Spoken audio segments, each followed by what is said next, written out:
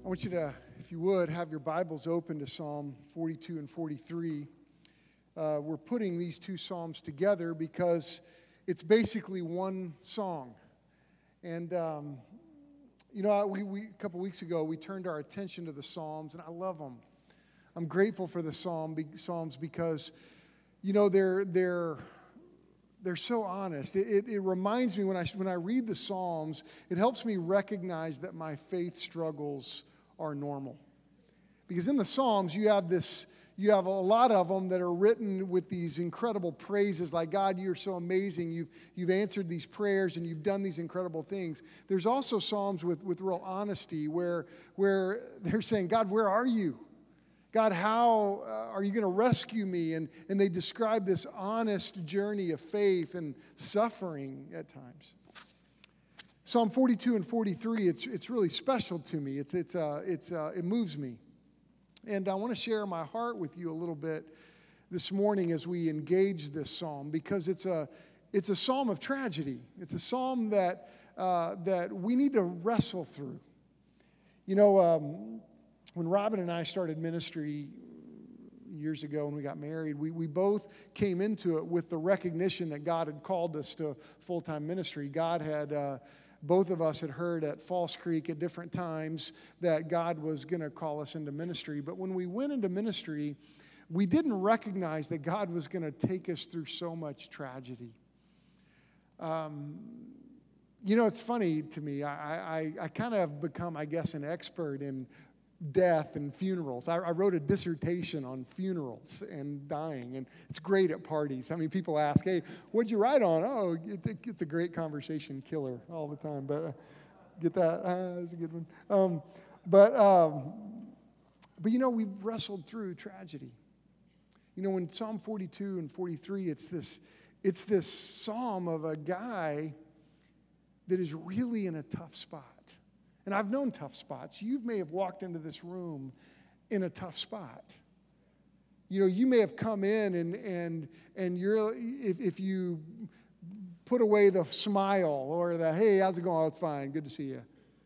But if you're really honest, you've walked into the room and you're wondering, God, where are you? God, are you with me? Maybe you're not there now, but you've been there. And you've had those moments when you're like, God, I don't know where you are. Maybe that's coming in your life. I think about that family in Jenks that were killed on Monday. We have a distant connection with that situation. In fact, what would be probably good? Let's just stop and can we pray for them, for that family? Let's do that. Lord, there's a whole community grieving. And there are rivals in sports and all those things, but that's just meaningless when it comes to life. So, Lord, we want to stop and pray for them. Lord, I really don't know which church is, what believers are walking them through this. But I pray that your Holy Spirit would help them as they deal with sudden loss. I pray that they would feel the prayers of your people today. And I thank you that there are times that you understand that we need to feel prayers. In Jesus' name, amen. I've known sudden tragedy. This week is for us, we're leaving on Wednesday with the ambassadors, and we're doing a mission trip with the ambassadors. If you don't know my ambassador story, you ought to Google ambassador baseball, because it's one of the coolest baseball stories you've ever seen. But don't do it now because I'm preaching, but do it later.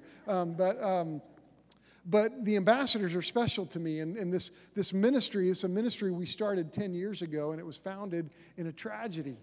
And 9 of us from our church are going to join the ambassadors on a baseball mission trip. Didn't that sound awesome? Mission trips are supposed to be suffering, right? And we're going to go use baseball to share the gospel, and tons of people come. It's the coolest thing.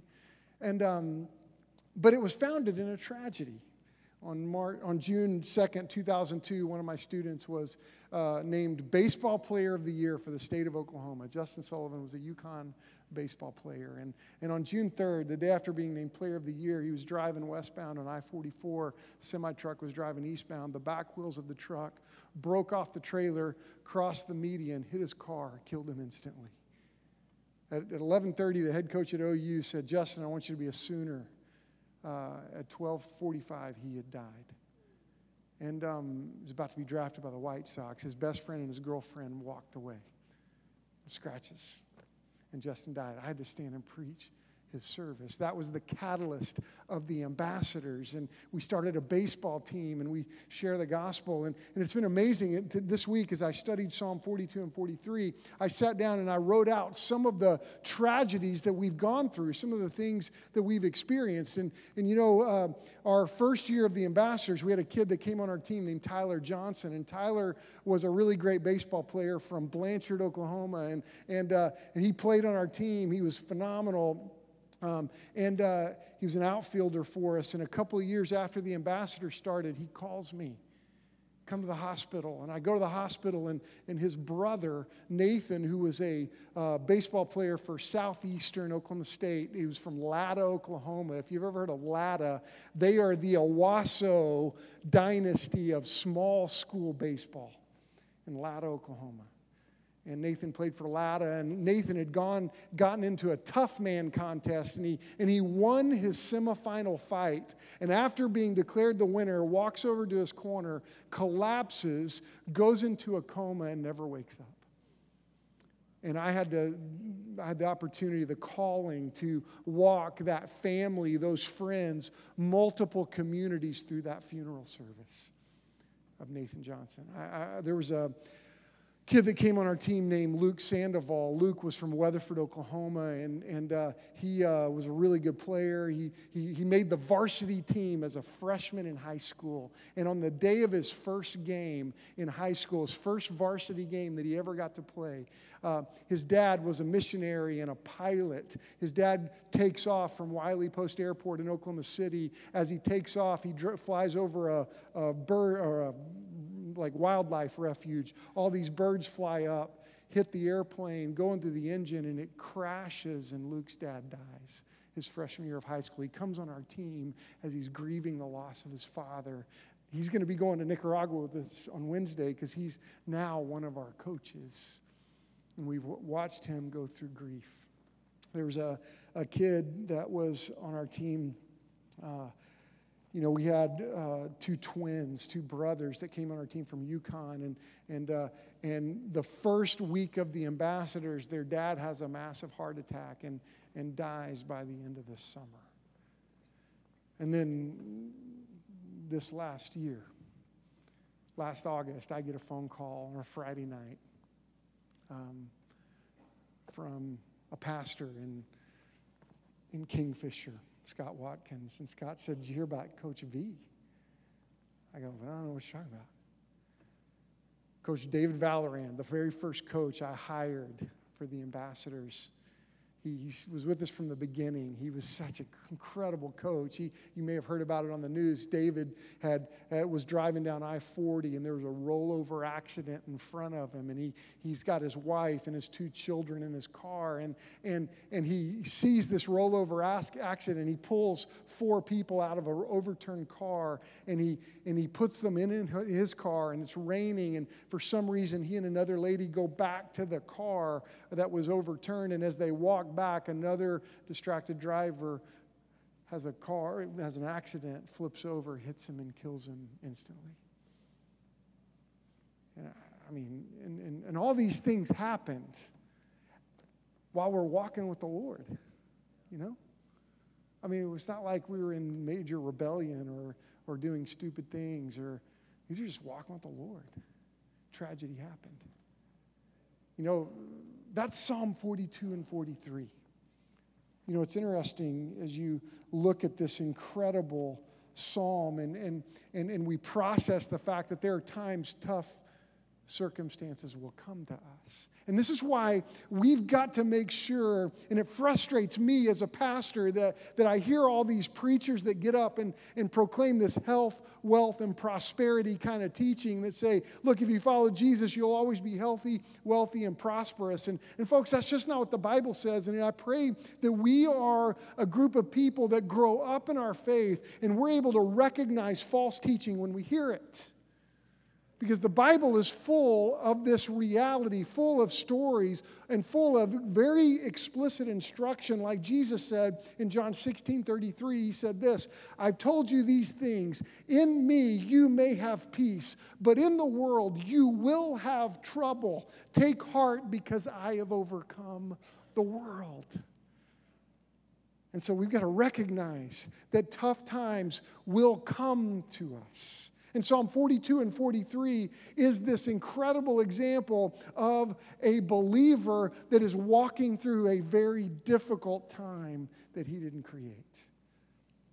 And here's what I want us to catch today. And here's the big thing that we've got to come away with. There will be circumstances in life that we will face that will be chaotic and difficult. And the miracle of walking with Jesus is not that he protects us from difficult times. The miracle of walking with Jesus is that he walks us through difficult times. And I pray we don't miss that. Now, Psalm 42 and 43, as I think about my encounter with this psalm, as I think about my journey in life, you see, number one, if you're following on your notes, heartache is unavoidable for everyone. All of us are going to face heartache.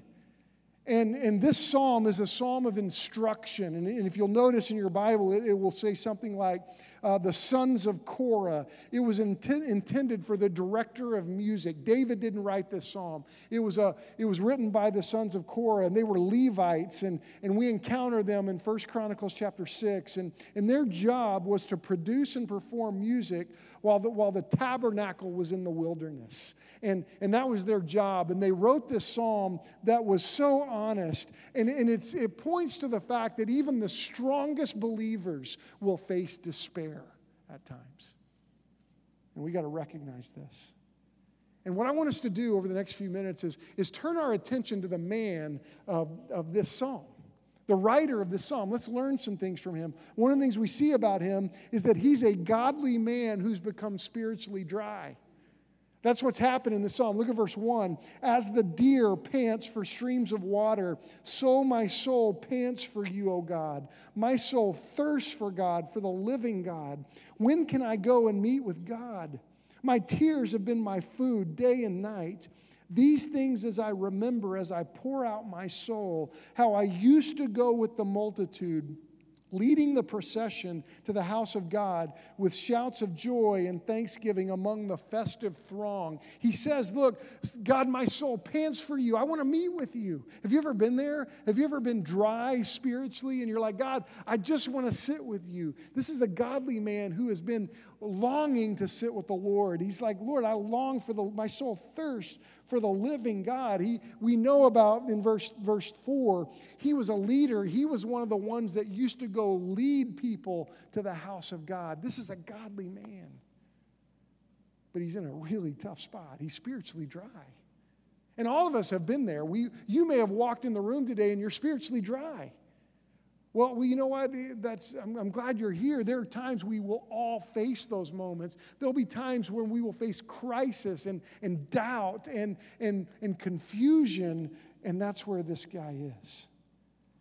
You know, verse 5, he says, why are you downcast, O my soul? Why so disturbed within me? This depression he's struggling through. Put your hope in God, he says, for I will yet praise him, my Savior and my God. My soul is downcast within me. Therefore, I will remember you from the land of the Jordan, from the heights of Hermon, from Mount Mizar. He's like, Lord, I'm going to remember what you've done. This is a godly man. who's spiritually dry. Second thing we see about him, he didn't bring this pain on himself. Nowhere in this passage do you see a reason why this guy is facing this sort of suffering. Next week, we're going to look at Psalm 51, a really incredible passage that David wrote, and we're going to unpack that next week. It's actually one of the greatest passages of repentance that's recorded in the Scripture, and it's the reason David repented is because he sinned. He disobeyed God, and he rightly repented. And there are times that we face suffering and face difficulty because we do things that are not right. But let me tell you something. There are times, like what Psalm 42 and 43 communicate, that we didn't do anything. We just have to face difficulty. Look at verse 7. Deep calls to deep. In the roar of your waterfalls, all your waves and breakers have swept over me.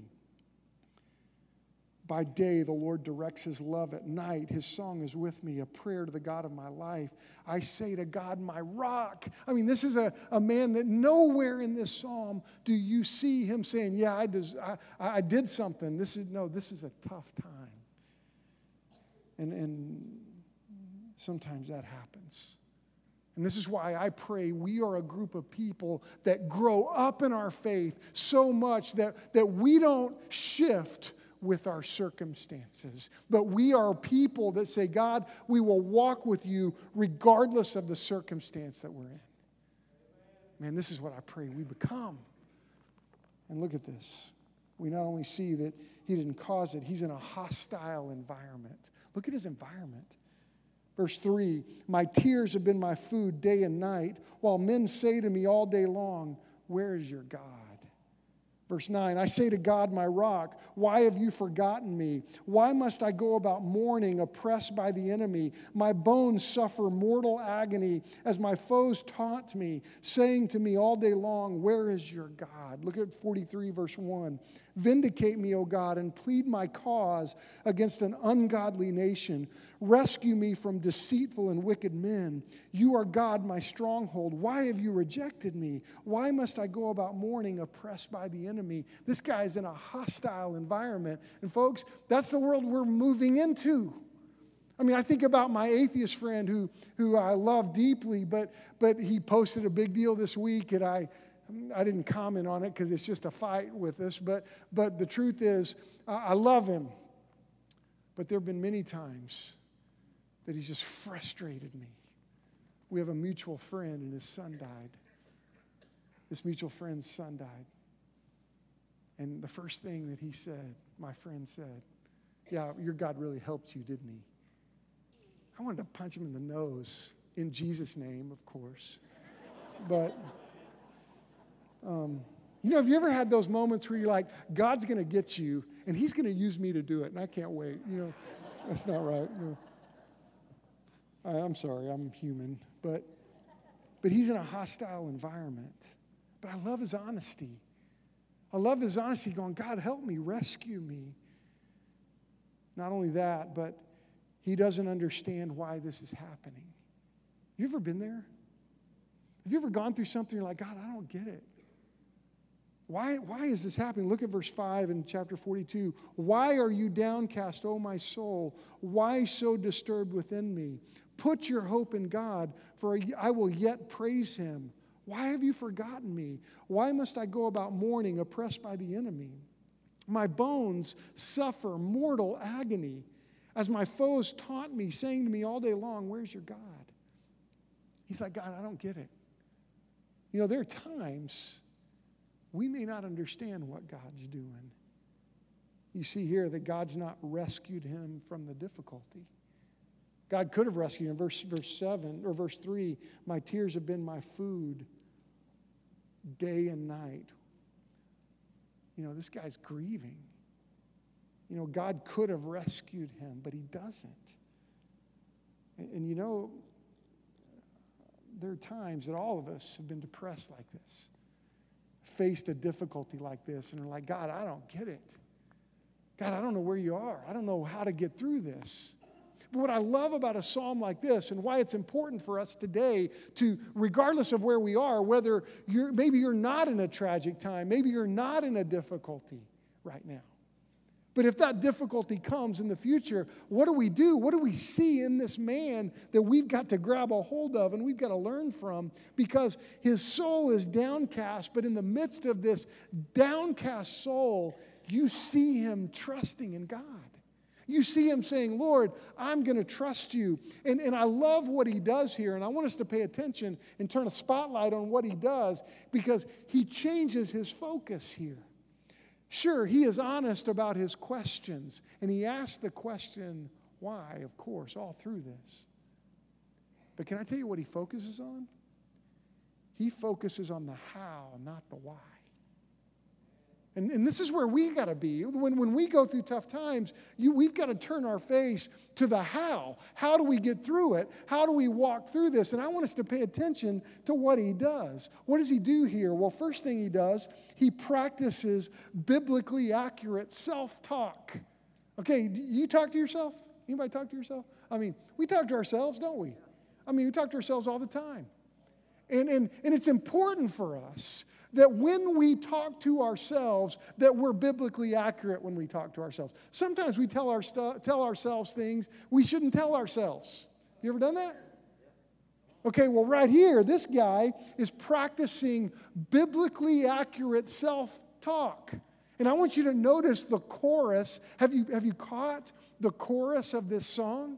He repeats it 3 times. Look at verse 5 in chapter 42. Why are you downcast, O my soul? Why so disturbed within me? Then what does he say? Put your hope in God, for yet I will praise him, my Savior. Look at verse 11. Why are you downcast, O my soul? Why so disturbed within me? Put your hope in God, for I will yet praise him, my Savior and my God. Look at 43, verse 5. Why are you downcast, O my soul? Why so disturbed within me? Put your hope in God, for I will yet praise him, my Savior and my God. And see, Joe sang that song at the beginning of the service. And this is a tough song to sing. And we know it, and we hear it, and we like it. But then when we have to live it, we go, wow, Lord, I don't know. That song about you give and you take away, but blessed be the name of the Lord. And this is the goal that we have as believers, that regardless of the circumstance, we will be a people that say, God, we will put our faith in you. We will trust you. We will walk with you even when we don't understand you. And that's important. He practices biblically accurate self-talk. Second thing he does, he never stops praying. This guy is constantly going to the Lord. Look at verse 8 in chapter 42. By day the Lord directs his love. At night his song is with me, a prayer to the God of my life. All through this psalm, he never stops praying. And when you find yourself in difficulty, we want to run away from the Lord at times. We're tempted to not go to the Lord. But look what he does. He continually comes to the Lord. I'm going to meet with you. Lord, I'm seeking you. Lord, I'm thirsty for you. I'm going to you. And this is what we got to do.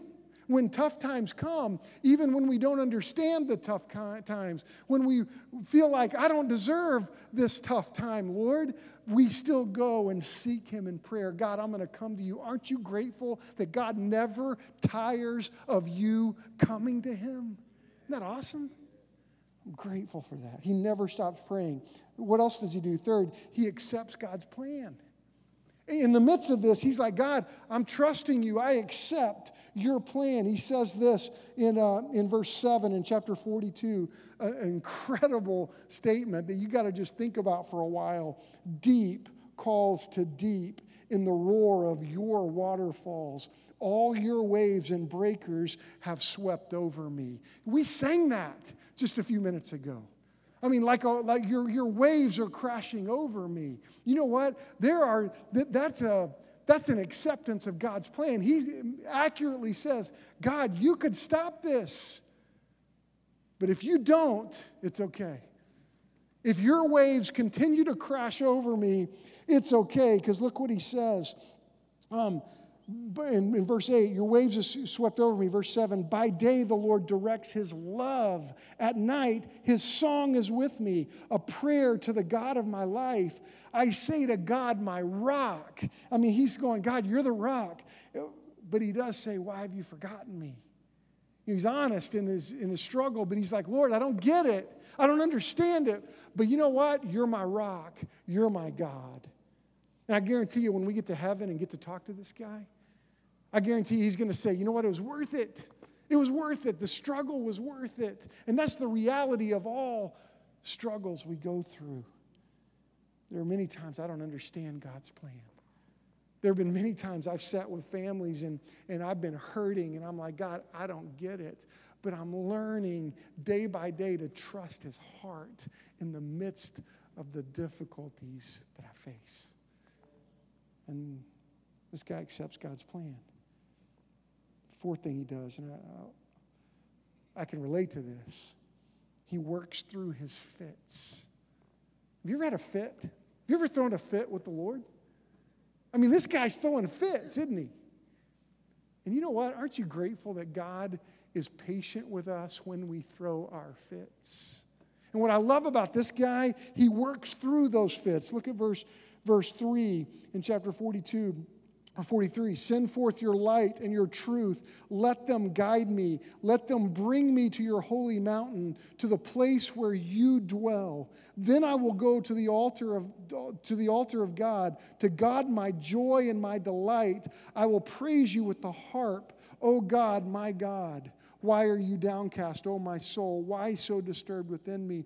Put your hope in God, for yet I will praise him, my Savior and God. What I love about this, he works through it. What does he do? He's like, Lord, I'm going to praise you. Lord, I'm going to trust you. I'm going to keep getting my harp out and my lyre, and I'm going to sing to you because I need you, because it's in those acts of worship and praise that God helps him work through his fits. And that's why those times when we're struggling, and if you're in that midst of that difficulty and that trial and you're here today, I'm so grateful because what you've done, you've said, Lord, I'm going to worship you. Help me work through the fits. And let me tell you something. There are times you and I will have to work through our fits. And the last thing that I see here, what this guy does, it's so incredible. He demonstrates unshakable convictions. I mean, look at his convictions. Verse 4, chapter 43. Then I will go to the altar of my God, to God my joy and my delight. I'm going to go. Look at his conviction. I'm going to go. I'm going, Lord. I'm going to go worship you. I'm going to go honor you. I'm going to trust you. I will praise you with the harp, oh God, my God. Whether it's difficult or not, he's making a decision. God, I will praise you. I will trust you. Look at that conviction. Let's listen to that. Let's hear that today. That for us to be a group of people that says, Lord, regardless of the circumstances, we will trust you. We will praise you. We will serve you. We will honor you. And he says, verse 5, again, he repeats the chorus. Why are you downcast, O my soul? Why so disturbed within me? Put your hope in God, for I will yet praise him, my Savior and my God. As I think back of my journey with the ambassadors, of God sending us people like Chris Kuykendall, who was from Enid, Oklahoma, played for us, and a phenomenal quarterback and great athlete, great baseball player. His junior year of high school, he's coming home from his girlfriend's house. He is foggy on a 2-lane road, and he passes an SUV driving kind of slow. And as he pulls out to pass, he didn't realize that there was a motorcycle coming at 100 miles an hour on the other side of the road. And as he pulls out and goes to pass, has a head-on collision with that motorcycle, and that man died. And Chris came on our team wrestling through the difficult reality that I took a life driving my car. And you know what? I don't understand all the circumstances that take place. But as I read my Bible, as I interact with the men and women of Scripture, I don't see this health, wealth, and prosperity. I see Jesus with no place to lay his head. I see men and women who without regret and without doubt said, Lord, I will walk with you and I will serve you. And somehow, in some way, when we get to heaven, all of our struggles, I believe, will be part of the glory that the Lord walked us through. And I think that we'll be really grateful for the heartache that we faced here.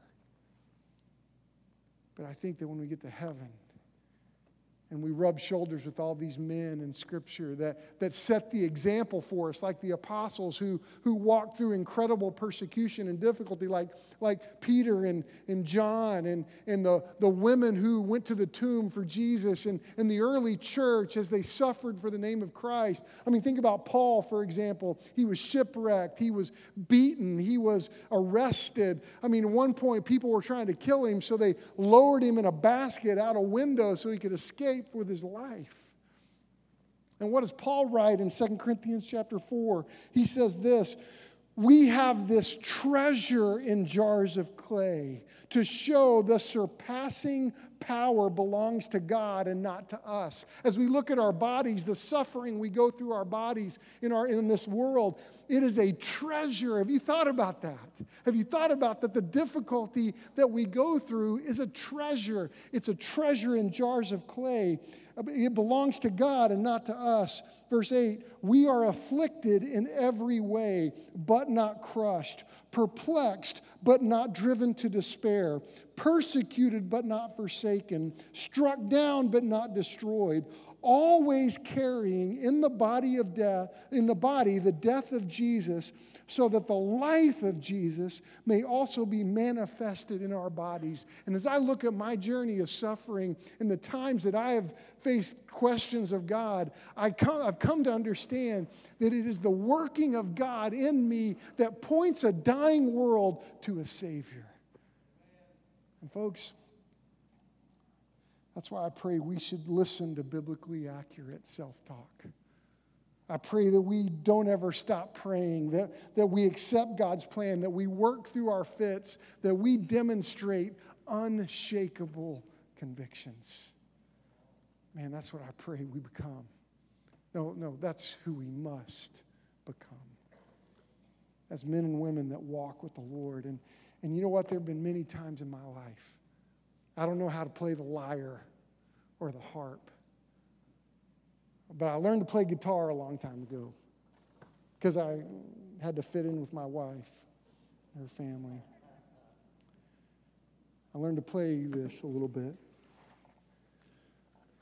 And you know what? There were times in my life that I said, God, I don't get it. I don't understand. And I would get my guitar out, and there's one song I'd always sing. There's my best man at my wedding, the guy who's best man at my wedding. His sister wrote songs. She still does. She writes songs. And if you listen to Christian music, you've probably heard some of her songs. Her name's Christy Knuckles. And Christy, when she was in college, would come over to our house and say, hey, I wrote a new song. And we'd go, well, sing it. Eric would get his guitar out, they'd play, and she'd sing it, and we'd be like, oh, my goodness, that's really good. It's really good. And she wrote this song, came over to our house one night, wrote this song. Her parents actually go to our church. They were in the first service. She came to our house, and she goes, I wrote this song, and she's never recorded it. She was here last Christmas, and I was like, please record that song. But she never has. But it's my favorite song, and I can't tell you how many times in my brokenness, in my questions of God, I sat down and got my guitar and sang this to the Lord. And I want to teach it to you. And I've asked Robin to help me because she makes me look better. And I'm more of a rapper anyway. But I want to teach it to you. How big you are, the voice could never tell.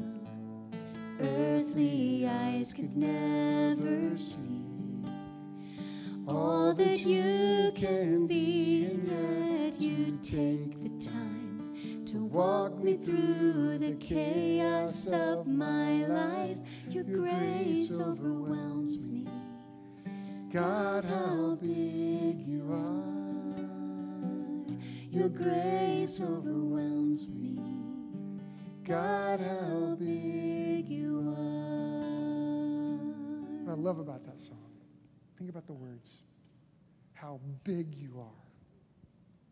A voice could never tell. Earthly eyes could never see all that you can be. But yet, you take the time to walk me through the chaos of my life. Your grace overwhelms me. God, how big you are. Can you sing it with us?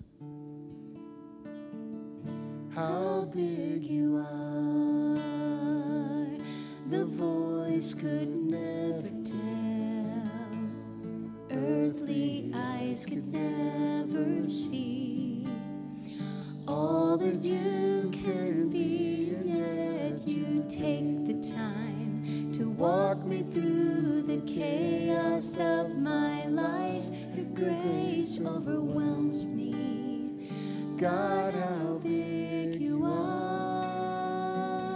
Your grace overwhelms me. God, how big you are. You know, we're going to go into an invitation. And as we do, what has God said to you today? Are you in that moment where you're like, God, I don't see you? Are you at that point where you're saying, God, I don't see you right now? Don't let anything distract you. I don't know what that noise is, but don't let it distract you.